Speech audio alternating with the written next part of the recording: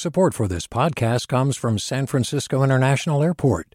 At SFO, you can discover award-winning flavors and unique shops all before takeoff. Learn more about what's at SFO at flysfo.com. Hey, it's Avery Trufelman, host of Articles of Interest, and I've got to say, I've been a fan of KQED ever since I was a little kid, and I would come out to San Francisco to visit my grandma. It was just what we'd always turn on every time we got in the car, every time we were making dinner and turning on the radio. It was always KQED. And then over the years, I've become a massive fan of KQED podcasts because this is local reporting at its best. These are answers to questions you've always wanted to know, interviews with exciting, unusual voices, necessary journalism, all told with love and care and artistry. And did you know that a majority of KQED's funding actually comes from members? It's just people like you and me supporting the programs they love, while also getting access to cool events, behind-the-scenes footage, and so much more. If you want to sign up and be a part of this amazing community, visit donate.kqed.org/podcasts to become a member today. That's podcasts with an S. Thank you for listening, and thank you for your support. From KQED.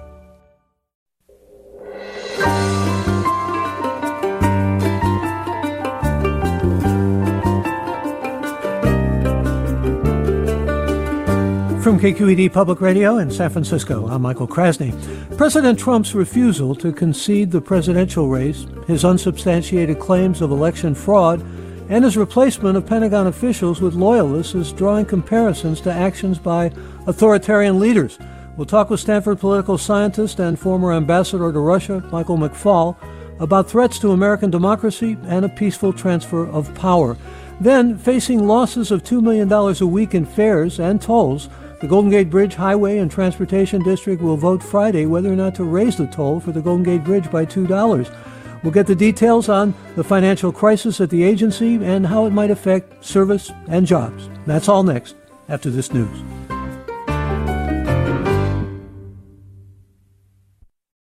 Welcome to Forum. I'm Michael Krasny. Most world leaders have now accepted Joe Biden as the winner of the presidential election, and among those who have not are Russia's Vladimir Putin and North Korea's Kim Jong-un.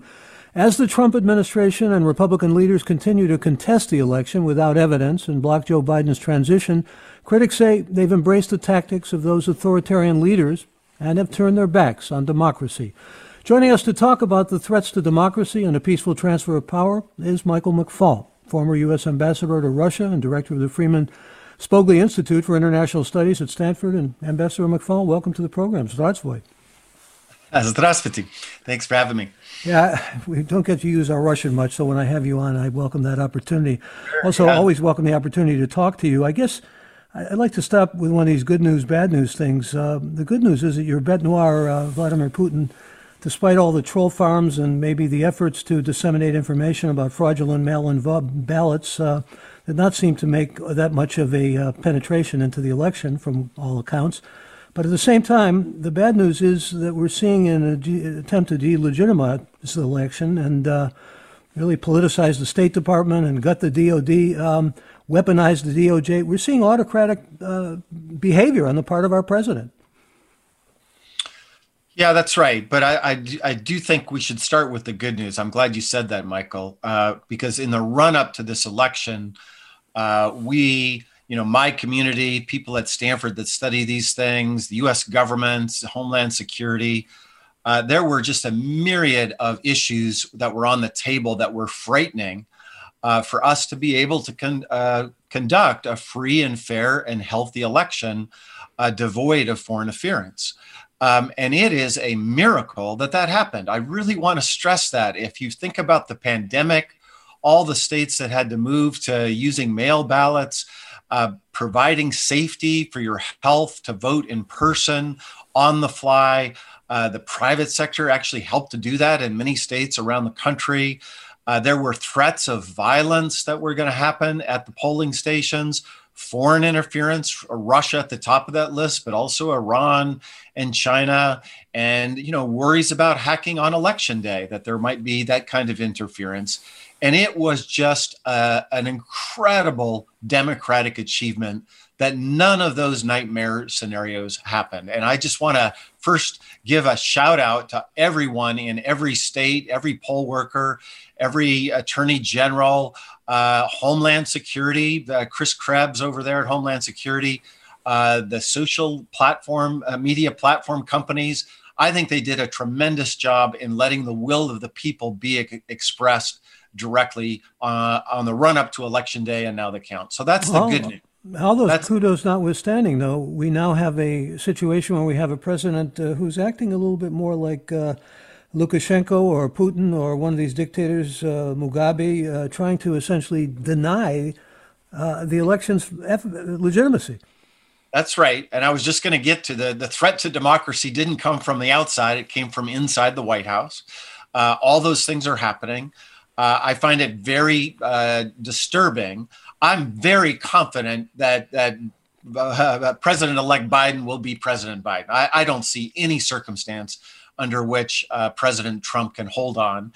And that's because he may have the aspirations and proclivities of a guy like Lukashenko or Mugabe, but he doesn't live in a dictatorship. We're a democracy, and I'm quite confident that our democratic institutions will prevail. Having said that, he's doing damage to those democratic institutions by holding on the way he is in two ways.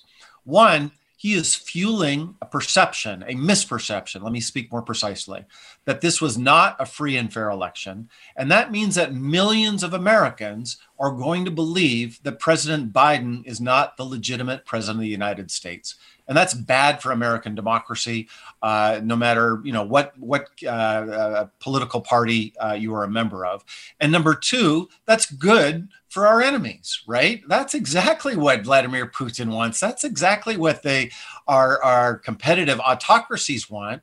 When I was ambassador, I used to have to argue all the time with the Russian government and Russian media about whether we had a real democracy or not. And that was several years ago. This fuels that fire, right? It says, okay, actually, America has no moral standing, that they don't really have a democracy. And whether he's doing it on purpose or not, I'm going to be hopeful that he's not. But inadvertently, President Trump is playing right into those narratives that people like Vladimir Putin propagate. Well, in fact, you were quoted in today's New York Times as saying this is a parting gift to autocrats throughout the world by President Trump. That's right. I mean, most autocrats in the world, President Trump, for whatever reason, has embraced, whether it's Russia, Saudi Arabia, North Korea. The case I know the best, of course, is Russia. It's been strange. It's been odd. For 4 years, he's wanted to befriend Vladimir Putin. And so on his way out, this is a gift to all of those folks on that list. The last thing he's going to do for autocracy. But make no mistake, it'll end. January 20th, we'll have a new president. And I worked with the vice president at the White House for 3 years, 5 years if you count my time in Moscow. I've traveled with him to Moscow and other places in the world. He will not be seeking to befriend Vladimir Putin or other autocrats. He'll deal with them pragmatically, but he will bring back a commitment to defending human rights, democracy, and the rule of law around the world. It's heartening to hear your optimism, because there are a lot of people who are writing and suggesting that perhaps a coup is in the works here. And I know actually you're on record as saying that people like Mike Pompeo or Bill Barr are actually playing Trump. McConnell and Lindsey Graham are playing Trump. If they really believed that the kind of illegitimacy that he's been arguing were true, they'd be a lot more outraged, and they would express that outrage more rhetorically. I think that's what you've said, hasn't it? That's right. And they're playing this subtle, cute game. And I want to be clear. I don't appreciate the subtle, cute game they're playing. I think it undermines the legitimacy of President Biden's free and fair victory in this election, a landslide victory, by the way. He's ahead by 5 million votes, I think, 55,000 plus in Pennsylvania. This is not a close election by any shape or form. But if you look at Barr's letter, he's very clear about it, the Attorney General. He says, if there is evidence that could overturn the result in a state, then it should be investigated. Well, guess what? There's no evidence even close to that so far, and there won't be. So he's basically very cleverly in his lawyerly way saying, well, of course we should look at all these problems, but the coda to that is there are no real problems. Same with Secretary of State Pompeo. Again, I didn't appreciate his snarky comment the other day, but it was a snarky one. He said it with a smile on his face. If he really believed it, he would be expressing outrage and this is crazy, and that we are not going to let this election be stolen from us. I mean, I watch a lot. Excuse me, forgive me, Ambassador. I just want to let listeners know what that snarky comment was. He said, we'll have a good transition to a second term for President Trump. Yes. And by the way, I think he's already corrected the record today, because I think he may have realized it was too snarky. But remember that this is where I'm optimistic. None of these people, when they speak about it with any passion. They always talk about the legalistic things that should happen, the recount. And that I think underscores that at the end of the day, they all understand there's no case here, but they're afraid for whatever reason to tell that to the president personally. And in prolonging this process, I think that does damage to, the legitimacy of our electoral process. And what about, the shakeups in the Pentagon? I mean, he seems to be installing loyalists to get the military on his side. Well, that worries me. I'm glad you mentioned that. It's wrong. Again, I just think it cuts against our traditions. This is the time when the Pentagon should be meeting with the transition team. From Biden, the Biden transition team. I worked on the transition in 2008 for President Obama, and it's a vital, important time where they interview people, they get up to speed on all the policy issues, and instead he just threw out all those people that would be the most useful people for the transition. I don't want to speculate about what are the causes. Some people say it has to do with previous grievances. And of course, we know President Trump is somebody who keeps grudges.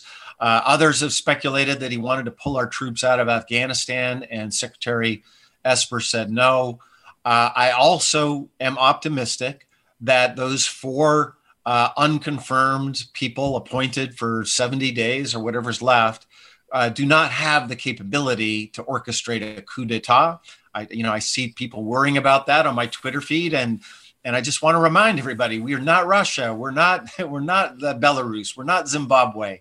The military, like all of us in government, we all took an oath of office to defend the Constitution, not to defend Donald Trump. And it's just really hard for me to imagine the scenario under which the military would sometime be politicized to help him hold on to power. Our guest is Michael McFaul, political scientist, director of the Freeman Spogli Institute for International Studies at Stanford, and former U.S. ambassador to Russia. I want to give you, our listeners, an opportunity to talk with Ambassador McFaul or to express your own opinions here and bring any questions or concerns you have about the transfer of power, which we are focusing on. You can give us a call now at our toll-free number.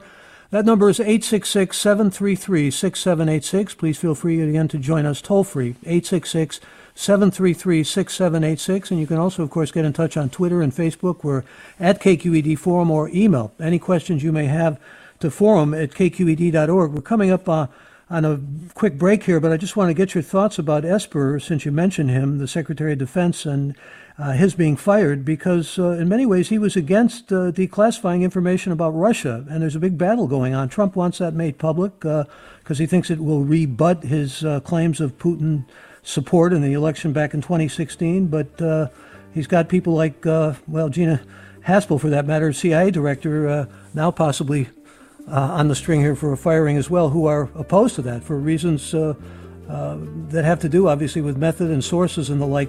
Right. I want to get to that question with you, Ambassador, but we do have to cut away for a minute. And when we come back, we'll also hear from you, our listeners. Much more to talk about with Ambassador Michael McFaul. He's with us for the hour. And let me just read a comment from Lyndon, who says, I certainly hope your guest is right. I've managed to get through the last 4 years with my stress under control, but his annex giving me panic attack. January 20th cannot come soon enough. More when we return. Stay tuned. I'm Michael Krasny.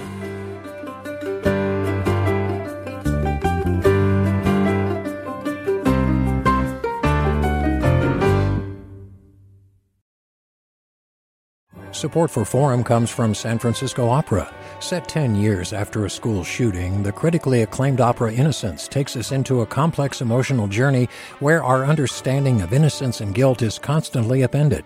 Kaya Sariaho's ethereal score collapses the past into the present as a community of survivors grapple with how to move forward. Don't miss the highly anticipated American premiere of Innocence, June 1st through 21st. Learn more at sfopera.com.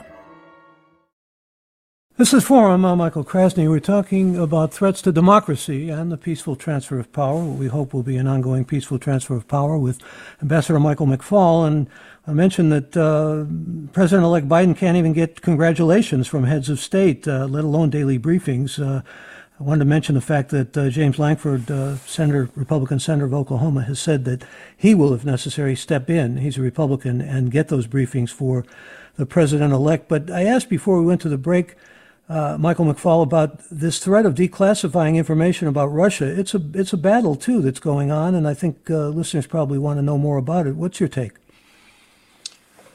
Yeah, in many ways, I think this is the most disturbing, potential damaging thing that could happen during the transition. There seems to be a battle underway. I'm worried about what will happen over at CIA and whether Ms. Haspel will keep her job or not. Because there does seem to be a movement afoot from the White House to try to declassify information, especially related to what happened in 2016 with the Russians. And I just think that would be a giant mistake. The politicization of secret and intelligence is wrong. I'm against it when it's happened when people have leaked to the press about President Trump. I want to be on record to say that. I just think it undermines the integrity of what our intelligence community does.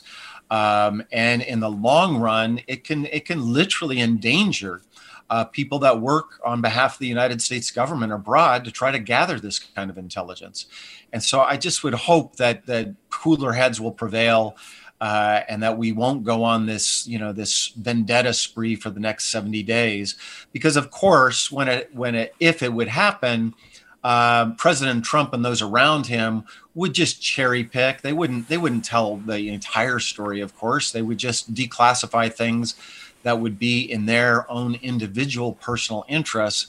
And that is you just can't do that in the United States of America. This is not who we are. That is what autocracies do. That's exactly what Putin does.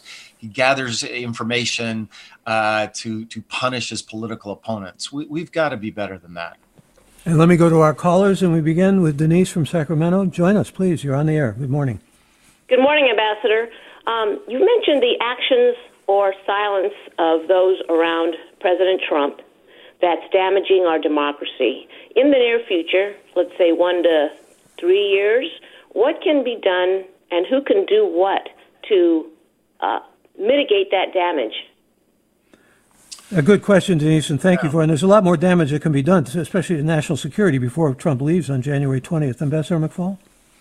Well, it is a great question. And I want to be clear. We have democracy in the United States, according to multiple non-governmental organizations and academics that measure these kinds of things, has been eroding for several years now. And Freedom House, if you're interested, go Google the word Freedom House and look up our ratings, and it compares us to other democracies in the world. There are several others I could mention, but Freedom House, I think, is a good one to start with.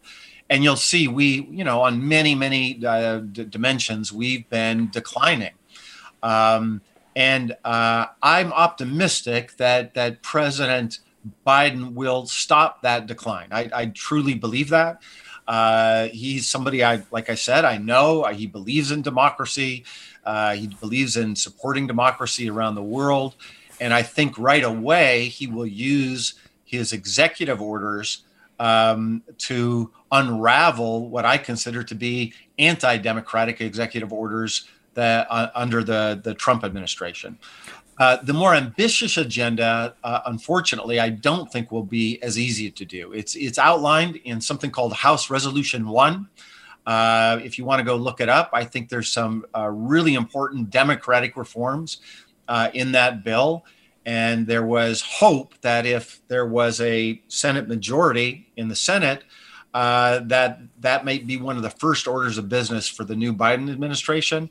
I guess now we'll have to wait to see what happens in Georgia. But that, I think, outlines just a series of reforms, democratic reforms that we need to do here inside our country. And for me, as somebody who focuses on foreign policy, I want to be clear. There's a relationship between that. We cannot claim to be the leader of the free world if we don't get our own house in order first. And so it has very direct implications for our competition with China and Russia, for instance, to implement these democratic reforms at home. And so I'm confident Biden will do some immediate things. I'm a little less optimistic that the broader agenda will be feasible in the future, because I just don't think the Democrats will have the votes.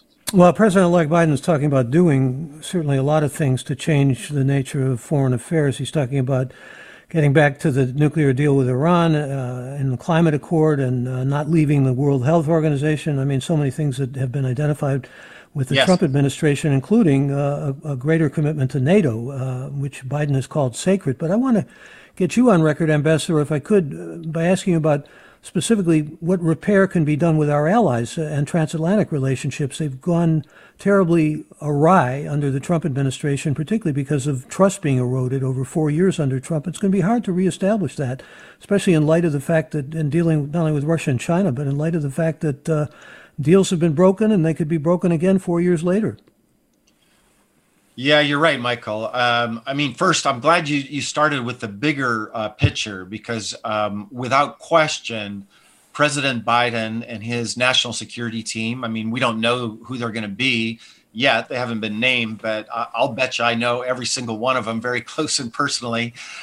Secretaries of Defense, State, National Security Advisor coming. And these are people committed to engagement. They're committed to multilateralism.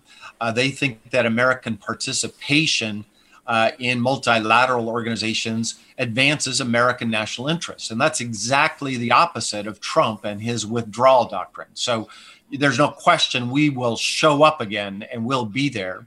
And with respect to NATO, there's no institution that is more important to President-elect Biden than NATO. He is a deep, committed transatlanticist. He's been dealing with the transatlantic partnership literally for decades of his career. Remember, not only did he have 8 years as vice president, in which he was he was our point person for many foreign policy issues. I think people need to understand that there was a division of labor between Obama and Biden. And Biden was the guy that dealt with Ukraine and Georgia and Moldova. I went to all three of those countries with him, in fact. He was the person that he was the very first senior Obama administration official to travel abroad. He went to the Munich Security Conference, I think it was February of 2009, and gave the major foreign policy speech for the entire Obama administration. So he's had 8 years of already doing that. He also was our point person on Iraq, for instance. But then, he was he was on the Senate Foreign Relations Committee for decades. So I don't think there's ever been a more qualified president with respect to foreign policy starting on day one than President-elect Biden. But you rightly pointed out, it's not enough just to show up again and reset to go back 4 years. Most certainly in European capitals. And, I'm spending a lot of time in virtual European capitals these days on Zoom. Michael, I was just in Moscow 30 minutes ago before joining you. But around our allies, there is this worry, just like you said, that, okay, we know Joe, he'll be back, but maybe America's changing, and there are isolationist tendencies within the Democratic Party too. And I think it's going to take some real hard diplomatic work to earn back the trust of our allies. It just won't snap back automatically because Biden is in the White House. Again, our guest is Ambassador Michael McFaul. Let me bring another caller aboard here. Guy, you're next. Good morning. Good morning. Thank you for taking my call. I know that ex-presidents get top security briefings because sometimes they can offer a perspective to current presidents. It's obvious that President Trump could and probably would use that information for some kind of personal financial gain based on his experience.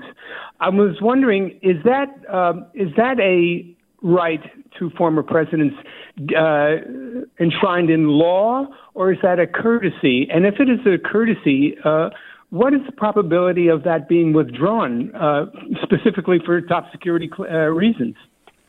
Ambassador McFaul. Yeah, Guy, it's a great question. I don't know if it's law or courtesy, so I'll do some homework on that, and I'll figure it out. I'll put it on Twitter. You can follow me at McFaul and figure it out there. What I do know, because I lived through a transition and I have lots of friends and former colleagues in the intelligence community, already the kind of information that the intelligence community provides to the president, they take great care to make sure that it's not spilling into conflict of interest, things that where they try to draw lines around that. And my suspicion, I don't know for sure, but my hunch would be that would be part of the mission, most certainly. I mean, I do think that President Trump deserves the same courtesies of other presidents, if it's a courtesy and not a law. I don't think he deserves intelligence about countries where he has, hotels and financial matters. That obviously violates norms of conflict of interest, and I'm pretty confident that the intelligence community, generally speaking, understands those norms, and most certainly the leadership that I predict coming in to the intelligence community with President Biden will also respect those those conflict of interest problems. You were talking before, Ambassador, about the unlikelihood of a coup or anything even approaching that. But I wonder what you say to a listener named Penny who writes, every time Trump takes another step toward autocracy, we think it can't be as bad as it looks and Republicans will stop him. And every time it was, and they didn't. Why, when he's taking all the moves toward a coup, should we think he doesn't mean it? Well, it's a good question. I want to be clear. Maybe he means it. Right. I'm separating between intentions and capabilities. I don't know President Trump personally. I've never met him. I can't claim that I can read his intentions, what his real intentions are. Maybe he's just raising money. Maybe he's playing for the future. Those are other theories that have been out there and that could be valid. But I can measure capabilities. And he does not have the capabilities to orchestrate a coup. We spend a lot of time focusing on quiet Republicans. That's fair. I wish more spoke out.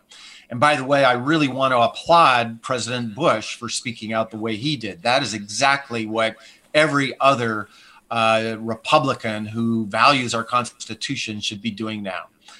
That said, they're not the only Americans in the United States. And by the way, I get a little worked up about all we do is we talk about the grievances of the Trump voters. And I'd like to spend a little more time talking about the grievances of those that voted for Vice President Biden, because their voice matters too.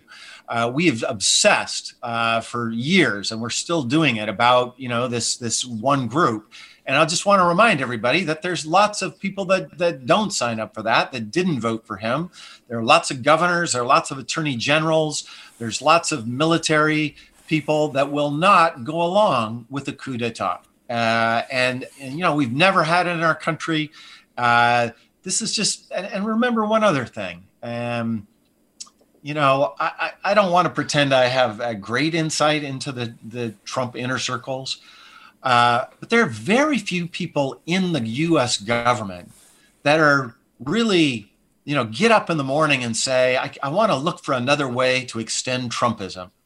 Yes, there are some around him. We know their names, and there are a few very senior people that embrace Trumpism in that spirit, but the vast majority don't. At least in my world, the national security world that I live in, they don't think in those terms. And so when he calls over to the Pentagon to say, hey, send some soldiers over to protect the White House, who's going to answer that call? And even the person he put in as an acting Secretary of Defense, who's, de jure is the acting Secretary of Defense, de facto hasn't been confirmed by the Senate. Think about that person's, limited abilities to do any of these. And again, I don't know what that person's intentions might be, but I do think the capabilities are very, very limited. There just aren't going to be people to rally to do those kinds of crazy things. And one other thing I would say in the optimistic camp, I read, like many others, about all the violence that we were going to expect at the polls and all, the Proud Boys and guns showing up and how horrible it was going to be. And that was a dog that didn't bark, folks. That didn't happen. That's a good sign. And I suspect, the coup attempt that we're now worried about, we need to be vigilant and we need this circus to end as soon as possible. But I'm confident in predicting that'll be another dog that doesn't bark. But you would concede that over 70 million people voted for President Trump, and many of them are quite, to put it mildly, fanatic about believing in him and believing when he says perhaps an election has been stolen from him. Well, let's unpack that. That's a great analytic point that social scientists need to look at a lot more closely. Does he have his fanatics that will support him and go to his rallies? That's absolutely true. We know them. We see them. But we should not assume that every 70 million, all of those 70 million voters are fanatics for Donald Trump. There were two candidates on the ballot, a Republican and a Democrat. Lots of Democrats, I know some of them, went into they didn't go in anywhere here in California. They mailed their ballot. They were not enthusiasts for Joe Biden. They think he's, too conservative and, have all kinds of complaints. But there's no way they were going to vote for Trump.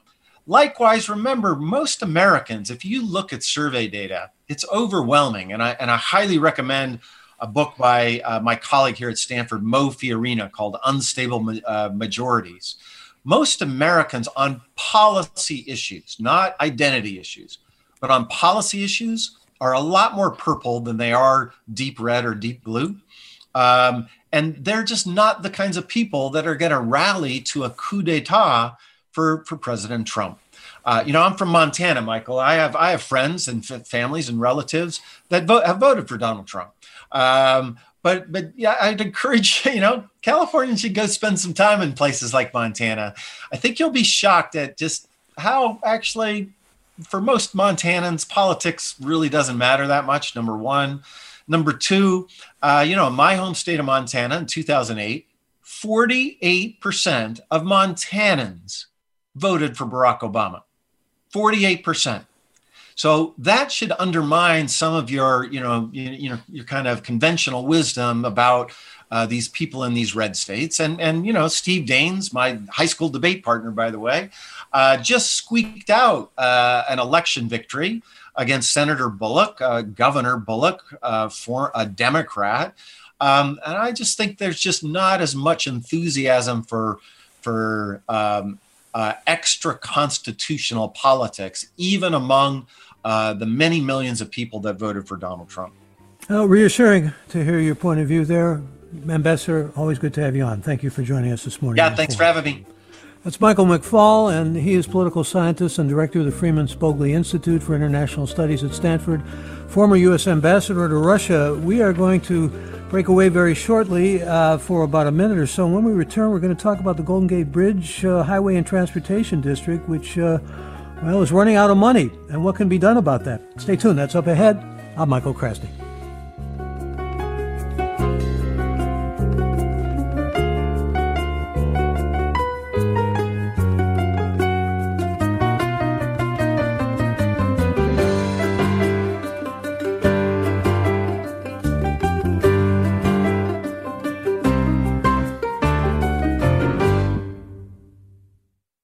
Support for Forum comes from San Francisco Opera. Set 10 years after a school shooting, the critically acclaimed opera Innocence takes us into a complex emotional journey where our understanding of innocence and guilt is constantly upended. Kaya Sariaho's ethereal score collapses the past into the present as a community of survivors grapple with how to move forward. Don't miss the highly anticipated American premiere of Innocence, June 1st through 21st. Learn more at sfopera.com. We've all got those parts of our house where the internet just won't go. Well, if you had wall-to-wall Wi-Fi from Xfinity, you could worry less about dead spots. Because with wall-to-wall Wi-Fi from Xfinity, you get fast speeds, reliable connection in every room, and power for all of your devices, even when everyone's online. That's wall-to-wall Wi-Fi only with Xfinity. Restrictions apply, not available in all areas. Actual speeds vary. All over the country, we need to improve reading in Wisconsin. Schools are changing the way they teach reading. I'm calling for a renewed focus on literacy. We have gotten this wrong in New York and all across the nation. And it's happening because of a podcast. I think your podcast has changed my life. And I'm going to share this podcast with everyone I meet. Sold a Story investigates how teaching kids to read went wrong. New episodes of Sold a Story are available now.